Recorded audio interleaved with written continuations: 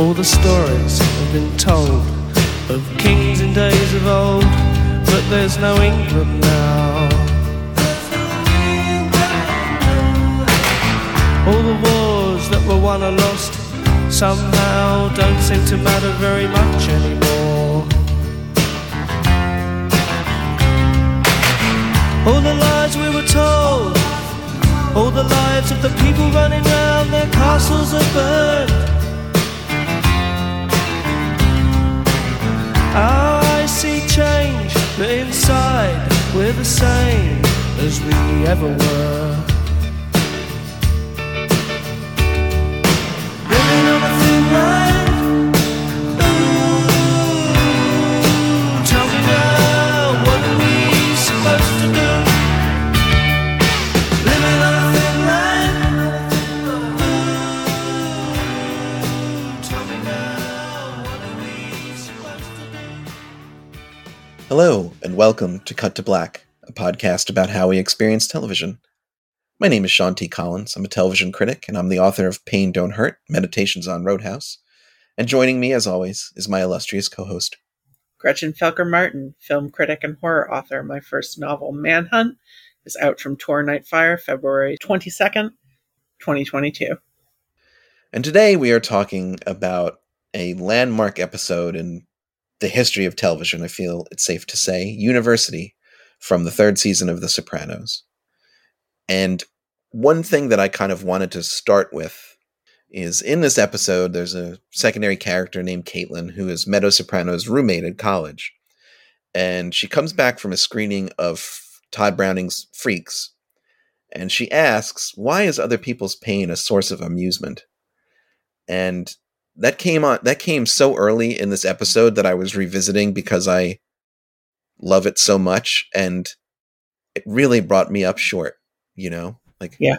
Why is other people's pain a source of amusement? It's not that this episode is amusing, but it's definitely about other people's pain, and it mines just solid gold from it. Yes, it is. Yeah. And, you know, it's certainly not irrelevant to The Sopranos, a show that has a protracted joke about shooting a guy in the foot. True.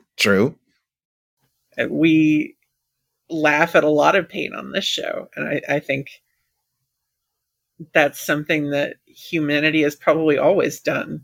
Because Yeah. what else are you supposed to do with misery? Yeah. I think the reason that line was included, I mean, it's an interesting observation, and it makes sense for that character who's suffering sort of a slow motion breakdown over just being exposed to other people's pain.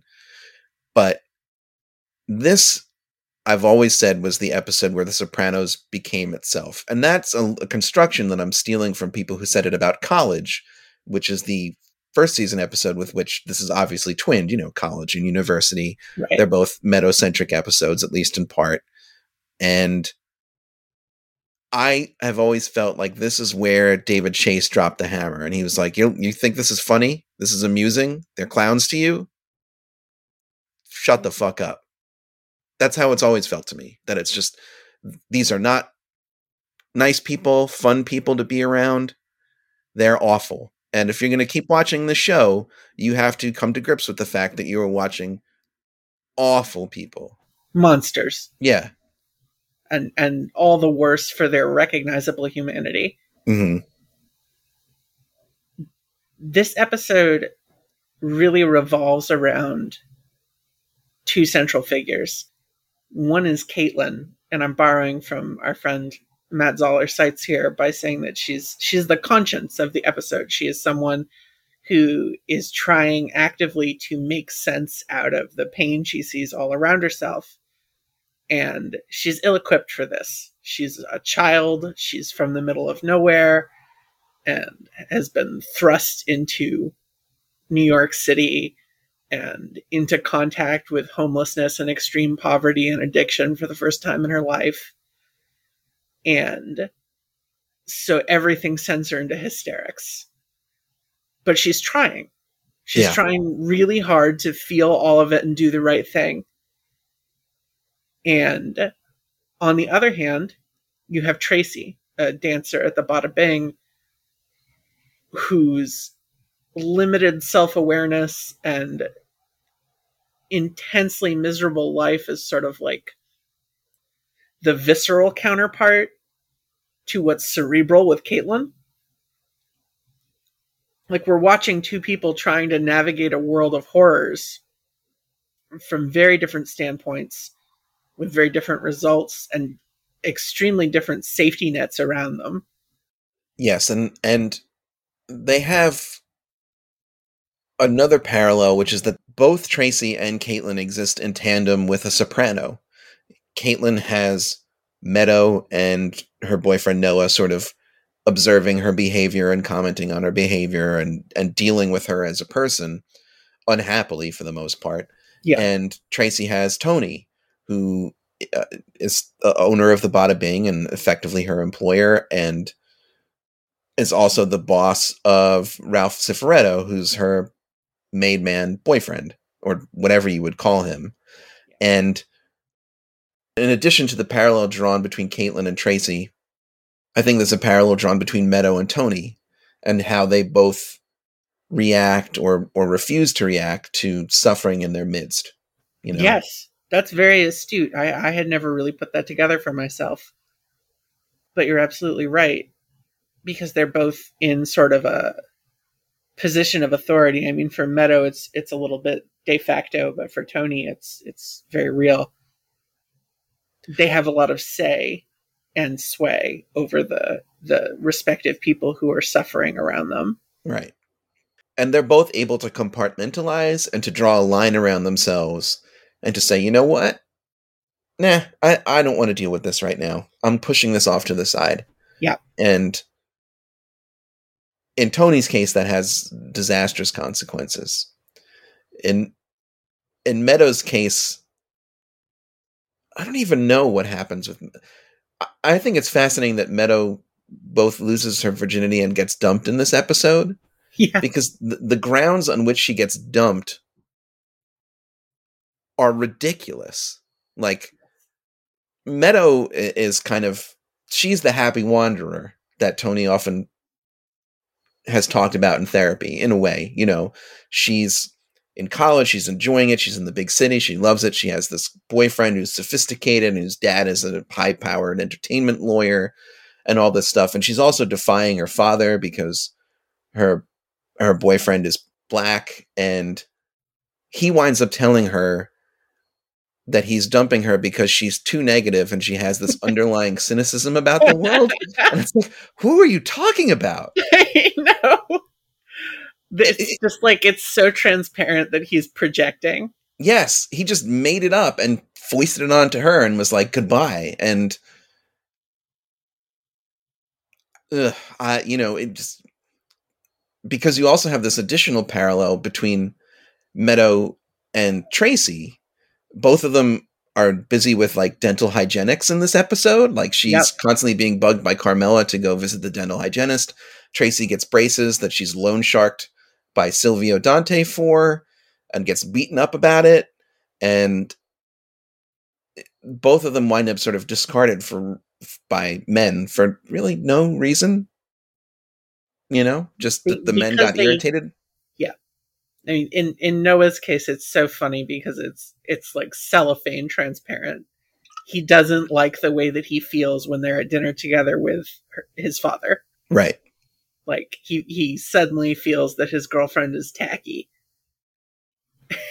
It's just like, that is the kind of thing that people get thrown away for. And depending on the context, that can be painful and humiliating, or it can end your life.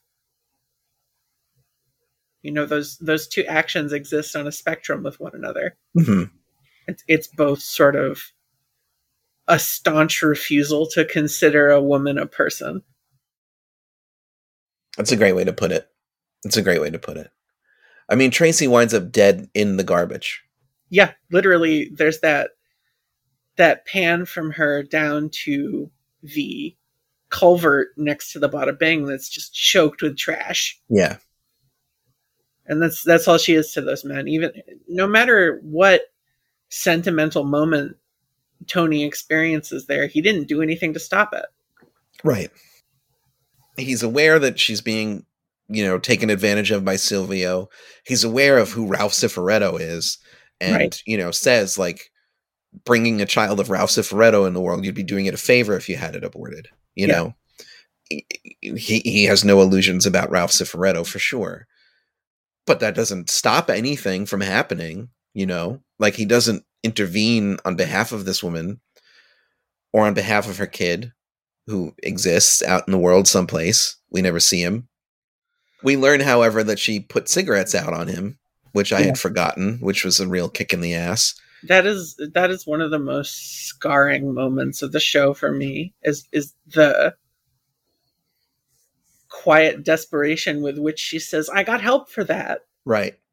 And then how whoever she's seeing for help with it, I guess the caseworker, says, "Oh, this is her way of explaining it away." She's like, "Oh, that just has to do with how my mom used to hold my hand on the stove." Right. And it's like, Jesus Christ. Right. And these are just... Later we learn that that's who has her kid. Oh my God, I hadn't even thought of that. He is with her mother. Fuck. She's like connected dots, but they're floating out in an abyss. Right. Oh my God. See, the funny thing is that even insofar as we talk, we're both saying things where the other person's like, "Oh, I hadn't thought of that." This is not a subtle episode of television. No, absolutely not. It is extremely direct about its parallels. Yes. There's so many, like, match cuts, like Tracy walks down a hall towards a door, and then you cut to Meadow going through a door. Right. Or Tracy lowers her head to give a blowjob to a cop, and then it cuts to Caitlin lifting up her head, and there's the dental hygienist thing and the braces, and it's just endless. It goes on and on and on and on and on. And in various ways, Tracy's presence echoes through the rest of the show. There's the moment when Tony sees Meadow carrying date nut bread, and it, like, clearly shakes him to his core, that he has this realization, like, oh my God, I let someone's Meadow die. Mm-hmm. Even the death of the horse Pyomai. She was a beautiful creature and you killed her for nothing. Bingo. Yep. And this show has always been good about kind of as direct as it can be. And, like, as I said, this is an extremely direct episode. Like, he was really not letting anyone... He wanted to make it clear what he was doing in this episode. There's no getting away from the hook that he is putting into you. But it's the kind of thing where... It's the kind of show where once it makes a point, it expects the audience to have gotten the point. And so as it goes on, it can reference it in increasingly oblique and subtle ways, and just, you're expected to get it, It trusts the viewer. Yes. And I think that, obviously I'm in favor of a television show that does not consider what the dumbest, worst people in the world will do with it. The Sopranos assumes that either you're smart enough to get it or you're not, and it's not its problem. Yeah. But this is a very direct episode of television, and I think, like Mad Men, David Chase does not have any interest in fooling you. But what he's very, very good at showing is a character who has sublimated something real into a sort of tangentially related emotional area, or even totally unrelated emotional area. It's like the way that Tony will repeat things he didn't understand in therapy in different contexts. Mm-hmm. When later in the series he murders Ralph in a fit of rage after their racehorse is burned to death, presumably by Ralph, although it's left ambiguous because Ralph dies. Part of that is repressed rage over Tracy. Yeah, 100%. Pyomai is an emotional proxy for her. And Tony, the show goes into detail about how, to Tony, children and animals are emotional proxies for things that he cannot let himself feel in his life because it would cause the total collapse of his professional persona. Yeah. And that's what you're seeing here, is that this man is constantly experiencing things that would destroy a good human being. And so he has to choose not to take them into himself. And that's what's so fucking horrible about all of these people, is that they will just stand by and let women get beaten to death right in front of them. And any one of them could have stopped it. And the things that they are outraged about once, because Ralph does this out in the parking lot behind the Bing by himself, and then comes in and he's bloody and everyone goes out to see what happened. And that's when the shit hits the fan. Now, mostly what they're upset about, Tony, I think, cites disrespecting the Bing as a casus belli, basically, and then his other minions are upset at the way that Ralph talks to Tony, and then Ralph and some of the minions are upset at Tony for hitting a made guy because Tony punches Ralph. Right. And you're not supposed to do that. And so it's boiled down to Paulie telling Tony, cocksucker was way out of line. And Tony goes, 20 years old, this girl. And Paulie goes, that too. Yep. It's incidental and, to this. I read sorry, I'm just interjecting here. Sure, quick. No, go ahead.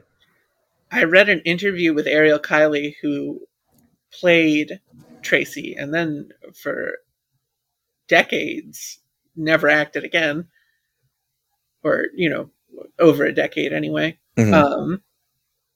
And according to her, the original line in that scene was Tony, like tearing up and angry, saying that they'd ruined a perfectly good piece of carpet. Wow. And it was Gandolfini who had the instinct that it might make the show unwatchable. It's smart. It is, but I think the original is better. Yeah, although, I can see you need Tony to operate at a slightly higher level than the rest of the guys to make the show work, Yeah, you do. And I get why he was like, no, you can't do that. And at any rate, what wound up happening is that you had 3 or 4, depending on the account, of more seasons to go in which Tony can dig himself deeper and deeper and deeper. So you get there eventually with Tony, I think. Oh, absolutely. By the end of the show, he's well through that territory. Right. And even in the moment, it does not detract from the episode. He makes it work, and it's such a gutting half-ass. 20 years old. Like, it would have been better if she was 30? Just 40, right? Yeah. Right.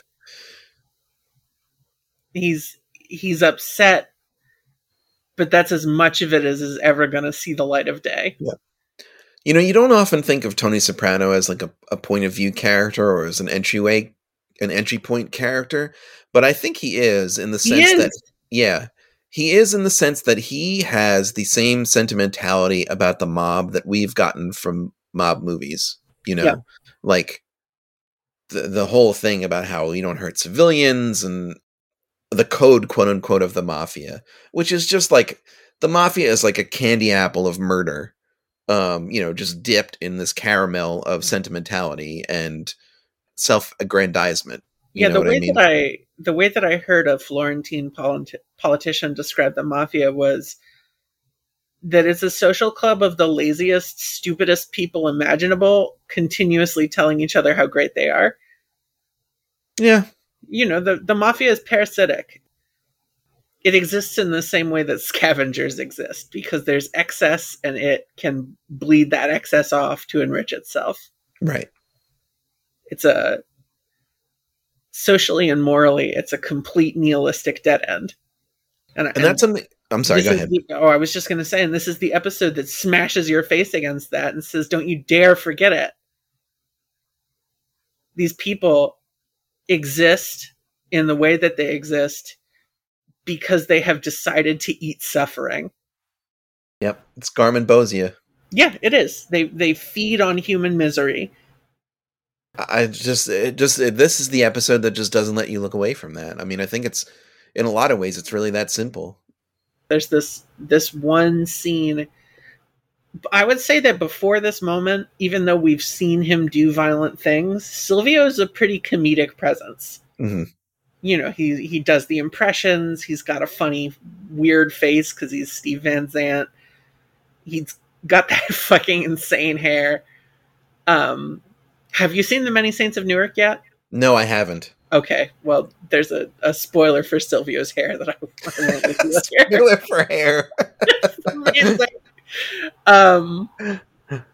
But there's this scene where we watch him drag Tracy out of Ralph's little like bolt hole where the two of them have been drinking and getting high and watching movies, and he starts to slap her around when she mouths off at him, and he just says the most hateful shit imaginable to her, like, you know, until you're paid up, your shaved twat belongs to me. Mm-hmm. Suddenly this funny guy is like, oh right, he's a pimp. Yeah. And a pimp, like a mobster, is a parasite who exists to steal other people's labor violently. Yeah. Because they are being pimped, I mean, quite literally. Like, to get into, you know, they have a whole recurring thing, actually, in this episode, where there's the back room where the high rollers come, and you know, you can get in there and make a lot of money for yourself, but the price is you pay $50 and a blowjob. Plus a blowjob to me later. To the idiot guy who is like the chief, I don't know what even he is. He's the chief bouncer at the Bing. He gets his eye put out by Ralphie with a chain. Yep. And he's like one of the more sympathetic characters in the episode because he gets his eye put out with a chain by Ralph, who's obsessed with Gladiator. And in general, Georgie is probably the nicest guy at the Bing. Right. He's sort of a hapless schmuck. Yeah. But we never see him hit anyone or even fight back when he's just endlessly, repeatedly beaten. To the point that eventually he leaves the show. Yeah. Everyone needs like a Wile E. Coyote. You know what I mean? You need some character just to get shit on over and over again. Yes. You know? It's true. And even there, it's so astute of Chase to be like, well, yeah, even this big teddy bear of a guy is exploiting these women. Yeah. And forcing them to give him sexual favors so that they can earn a living. Also, like, how many fucking blowjobs is he getting? As they say in Reservoir Dogs, a lot. Yeah, fair enough. That horrible scene with Silvio the whole time, Ralph is eating a Pop-Tart and snickering through the window. Yeah. As he watches, and it's just like, there's no way to watch it and feel anything but certainty that this woman is going to die and that no one is going to care. It's so viscerally repellent watching him laugh through the window as his ostensible girlfriend, I guess, gets beaten by Silvio. It's to him. Yeah. You know what that scene actually really reminds me of, that shot in particular? The Babadook. Oh my gosh, yes. Oof. The horrible shot of her through the window. Yeah.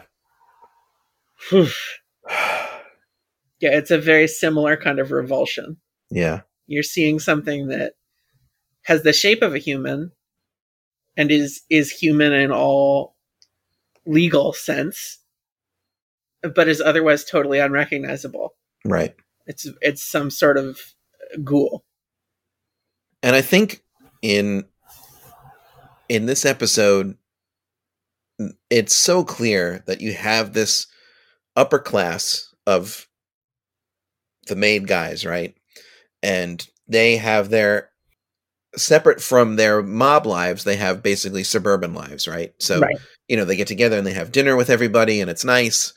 And, you know, Ralph's official girlfriend is Rosalie April. Am I getting the name right? Yep. Yeah. Who's, you know, widow of the former boss of the family. And, you know, they have as far as she knows, a nice little life together, or as far as she's interested in learning, a nice little life together. And, you know, there's her son and Jackie Jr. And meanwhile, in Tony's life, there's all, you know, there's just this basic stuff about, needing Meadow to go to the dental hygienist and stuff. And it really makes clear that these people, they get where they are by sucking people dry. Yes. Underneath them. It's really vampiric. And I think in this episode, it's as clear as a bell that this is how it operates. And, you can expand that into a metaphor for a whole lot of things, as a matter of fact, about how life works in this country and in general. Yeah. And I mean, ultimately, that's a lot of what's at the core of the show is right. the sense that this is all a metaphor for the world we live in. Right. One thing that really strikes me about this episode, because I also rewatched it when we decided to cover it. You mentioned that scene where we see Tracy go down to give a blowjob. Am I correct in saying that that's the same sequence in which we see her getting double teamed by Ralph and a police officer? Yes. Yeah. Yeah. That part really got me, not just because it's, grotesque and exploitative, but because it adds this wonderful element. No one who is supposed to care about this woman gives a shit about her. Right. She could run screaming out into the street covered in blood. Who cares? Yep. She just, a cop just fucking raped her with his gun to her head. It's a real fuck 12 moment. Yeah. And good for this fucking show. On a show that is not shy about showing the police as scum. Yeah. I think a lot about, something that really echoes from that is the way that the FBI later treats Adriana. Mm-hmm. They have such total contempt for her. Really, they have no one to blame but themselves for getting nothing out of her. All they had to do was sit down and talk to her like a person. Right. Literally, gossip with her a little bit and you'll get everything you need. But no, they strong arm her. They ogle her from their observation van. They talk about how stupid she is and imitate her voice in a silly baby tone. To her, to them, she's nothing. Yeah. And I know. Sorry, go ahead. No, that's it. It's just there's this running theme in this show that no one in any position of authority gives a shit about women. Yeah, I think that's very much the case. Except the women who mean something to you personally, and even then, it's largely conditional. Right. They only receive consideration in as much as you want things from them. Right. And even that is often portrayed as onerous. Yep. You think about Tony when he has that disastrous fight with Carmela and they separate. And he talks about how she sat at home and bitched to him for 20 years.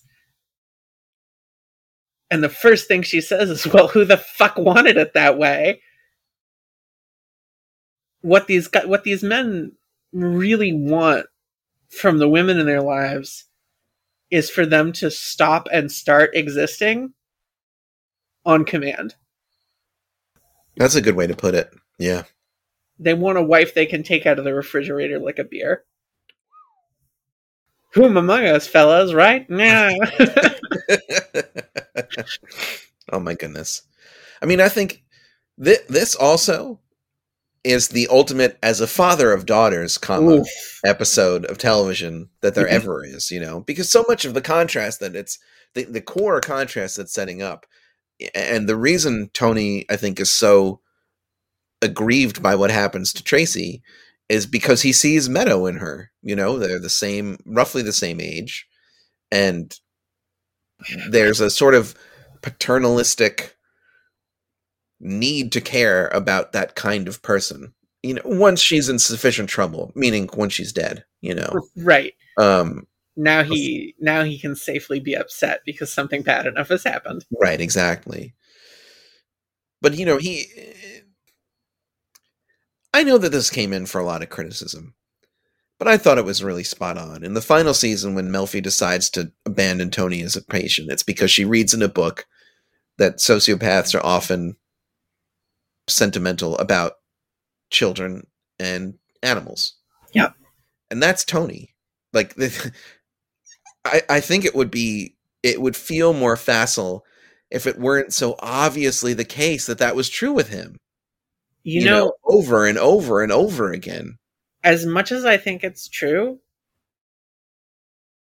I think that Melfi drops him as a client because she's embarrassed. Well, yes. I mean, yes, absolutely. This is her ex post facto justification for something she wanted to do anyway, because she was getting ribbed by her friends. Because they were making fun of her. Yeah. There's a wonderful moment. Melfi is such a great picture of American liberalism. Mm-hmm. And what I always come back to is this moment in one of the series' other big controversial episodes, Employee of the Month, in which Dr. Melfi is raped. And then for the rest of the episode contends with the moral question of whether or not to tell Tony about it and have the guy crushed. You know, she knows that with one word she can end this man's life and feel safe again. Mm-hmm. Maybe. And I've always heard people talk about how it's a moral victory at the end when she decides not to. But like everything Dr. Melfi takes a stance on, she half-asses it completely. Because in the same breath that she says there's nothing she wants to tell Tony, just a second before that, she prevents him from moving on to behavioral modification therapy. She wants him as a security blanket, even as she tells herself that she's good because she won't have him murder someone. I mean, she erupts in full panic when he says he's ready to move on and tells him no. She needs to have the murderer in the back pocket just so she can feel like a good person for not pulling it out of the back pocket. Yes. She needs to have a gun under her pillow. Yeah. Which is, you know, yet again, there's a line that Dr. Elliot Kupferberg uses in this show. Or no, it's Dr. Melfi's ex-husband, Richard LaPena, another ridiculous man, who tells her that she's living in a moral never-never land with Tony. And that's like the defining condition of The Sopranos, is people who exist in the midst of these really bloody, grisly, terrible situations and just keep rationalizing to themselves and keep coming to these half-assed accommodations that make everything worse for everyone but them. Yeah. I mean, in a way, the whole show is no one stepping in for Tracy and no one taking Caitlin seriously. I gotta say, the Caitlin thing I found really affecting in this rewatch that I did before we recorded this. Yeah, same. She's a character who I found kind of flatly obnoxious when I was younger. Because I first watched The Sopranos over a decade ago. And, you know, I didn't have a lot of empathy for her. But the last 3 or 4 times that I've rewatched it, she's grown on me more and more. And it's a really moving performance. She's very unaffected and very... she is such a recognizable strain of someone who is self-obsessed, but through the lens of what people like to call empathy, where she just will not stop feeling what's going on around her and then making it all about herself. Right. Which is extremely fascinating because everyone around her acts as though that's completely insane. And I think what the show would like us to realize is that many of us do this on a daily basis. You know, who is going out and looking for homeless people to give money to day after day? Who is spending their time sitting and contemplating the suffering of the world? Does your depression ever manifest itself that way? Where you just fixate on something that's wrong with the world and just can't shake it? It has in the past. When I'm sorry if I'm getting too personal. That's perfect. No, not at all. when Julia, your partner, my friend, when she and I were both a lot sicker, we used to just like send each other the most miserable things we could find and stare at it and cry about it. Oh, the two of you. I know, the Statler and Waldorf of clinical depression.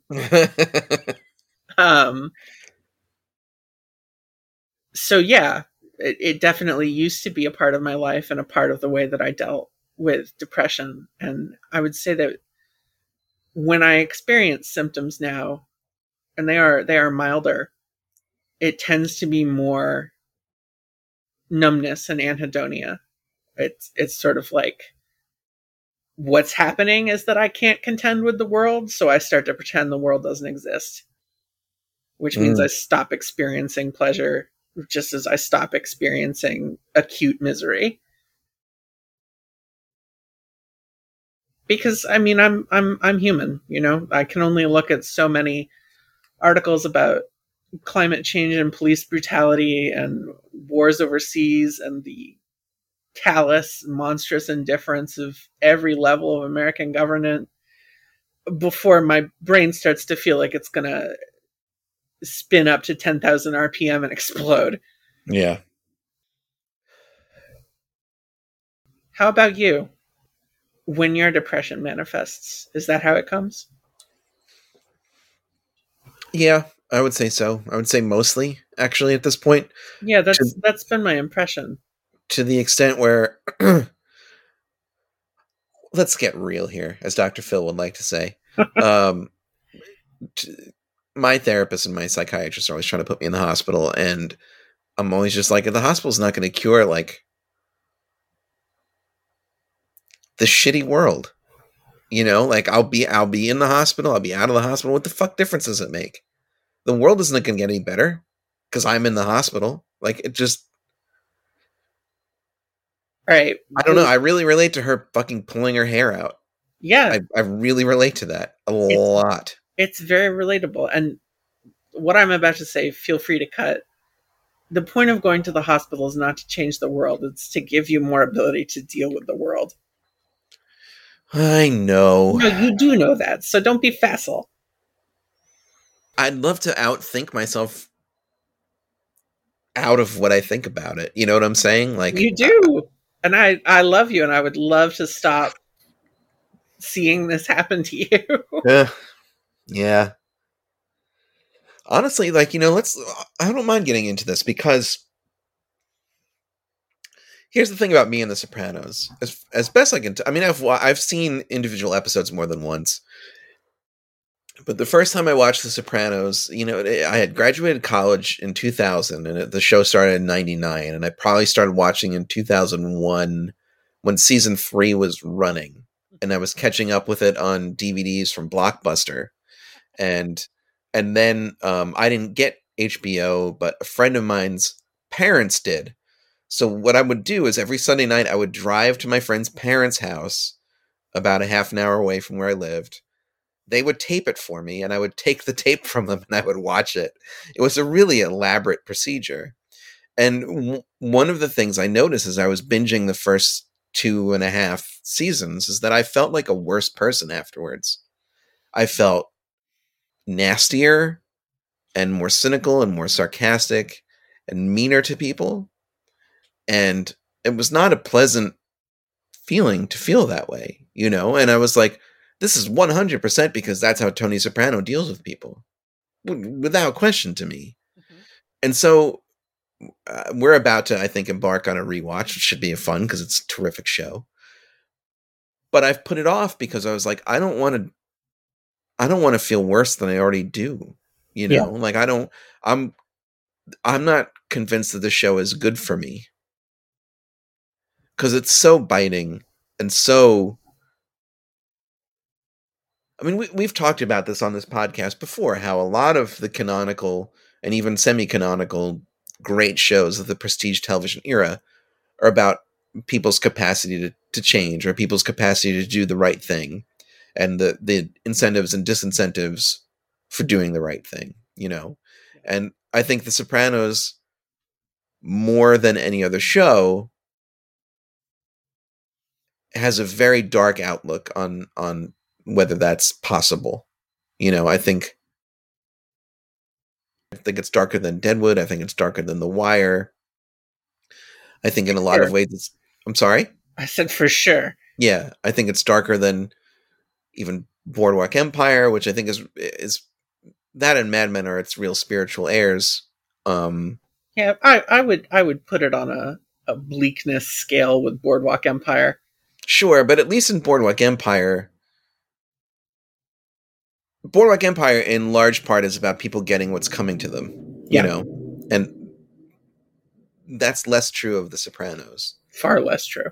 Yeah. I mean, that's the core thing about The Sopranos, and the finale of The Sopranos is like, you don't know if he gets what's coming to him. You never know. You don't get to know. Right. And if it did happen, you already know that it would just be stupid, senseless misery. Right. It would just, he would be murdered in front of his family, who would all be horribly traumatized, who would learn fucking nothing about their dad and what to take from their dad's life and death. Because it would ruin their lives completely. Exactly. Forever. More than they've already been ruined. To say nothing of everybody else in the fucking restaurant. Right. Like, right. You get that a little bit when what's his face, the haircut, gets killed. Jerry Torchiano. Yeah, it's like they killed the guy, and I'm not sad about it, but like they did it in front of a whole restaurant full of people. That's fucked. I don't know. To me, The Sopranos is a real live wire that I'm hesitant about handling. And have been since I first watched it 20 years ago. That's really understandable. After I first watched it, I did go a few years before revisiting it. And, what you said earlier about noticing more cynicism, more sarcasm, more sort of an impulse to sneer at the world. I noticed that too when I watched it. It made me angry. And it made me self-critical. Or rather, that's how I reacted to it. Mm-hmm. Because really, the whole thesis of the show, and certainly the thesis of University, is that if you're going to wear clothes, you have to acknowledge sweatshops exist. Yeah, that's a really good way to put it. You are going to have to look at this misery. And that ultimately is what separates The Sopranos from basically every other piece of mob fiction before it, excepting Casino. Casino. I would say. Yeah. Is not just that everyone involved in the mob is unhappy, but that it is a constant fucking source of human suffering that is 100% avoidable and unnecessary. All of this misery exists to make a product which is some shitty idiots living in crappy McMansions and abusing their families. Yep. Nothing good comes out of it. Nothing. Yeah, I think often in the final episode, when Meadow says she's going to go into law to defend victims of Italian-American discrimination, and Tony's like, well... yeah! Because he knows it's bullshit, He knows that was a ginned-up line to... it was a way to wriggle out of the spotlight that was put on the mafia. Right. I mean, it's what his own mother said to him when he saw his father get arrested for the first time. Yeah. Nothing. They just pick on Italians. And what was... Yeah, I mean, he seeing him react with kind of like, is really funny. Oh, I laughed so hard when that, because he had put this idea in her mind, I think, in college, the episode. Yep. Right? Yep. And it blossomed forth into this flower of bullshit in the finale of the show. Right. I mean, his again, his half-assing with her, because he admits that he is involved in some kind of organized crime, but he walks it back. He steps it back. And throughout the series, Meadow has to continually renegotiate her relationship to not just her father, but what her father represents. And ultimately, what she decides he represents is being oppressed. This is a really undersung Sopranos joke, but when her boyfriend Finn gets freaked out by being taken to the back of Satriale's to basically rat Vito out for being gay, and he tells Meadow how scary it was and how he's afraid that something bad is going to happen to Vito. And she just gives him the most self-righteous, repugnant line, which is that they bring with them certain methods of conflict management, which originate in the 18th century of the Mezzogiorno, where all higher authority was corrupt. Outstanding. It's amazing. It's right up there with Janice saying, Bartleby, humanity.